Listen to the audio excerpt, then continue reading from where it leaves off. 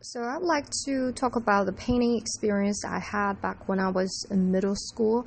I signed myself up actively for this painting class after the main courses finished in our boarding school. So usually it started around 4, 4:30, and it would end around before 6 o'clock, so it would allow you to finish a whole art piece.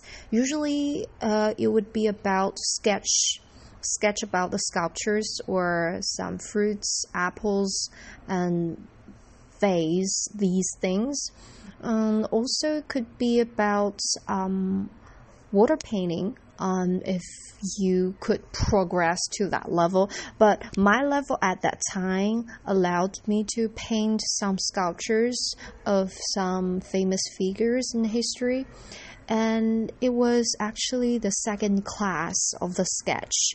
And the painting teacher placed a big sculpture in the center of the class so students could move the easel towards the sculpture to had our favorite angle to paint. And actually, a lot of students there were inexperienced. We were definitely untrained art students, so-called art students, and I was one of them. The teacher didn't give us any instruction, just to see our natural talent and then to give us one-on-one instruction.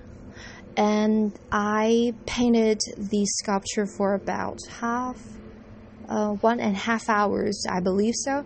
And the teacher just lingered around my painting for the longest time compared to other students. Perhaps he thought I was the talented student.